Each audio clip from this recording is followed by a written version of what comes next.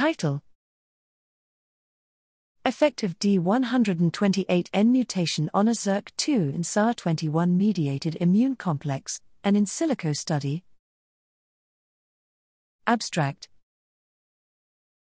Receptor-like kinases, RLKs, are plant proteins that form signaling circuits to transduce information through the plant cell membrane to the nucleus and activate processes that direct growth, development, stress response, and disease resistance.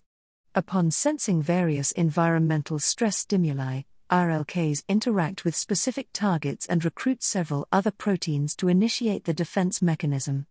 Among many RLK subfamilies, leucine-rich repeat RLKs, LRR-RLKs, are the largest. Xa21, a member of LRR-RLK, is a vital receptor protein in rice plants that binds with bacterial Xa21, whereas OsSERK2 is a somatic embryogenic receptor kinase, SERK, acts as a coreceptor. This study focuses on the effect of a substitution mutation of aspartate 128 with asparagine 128, D128N, in OsSERK2 on the interdependent binding pattern of the mentioned Xa21, Xa21, and OsSERK2 D128N proteins.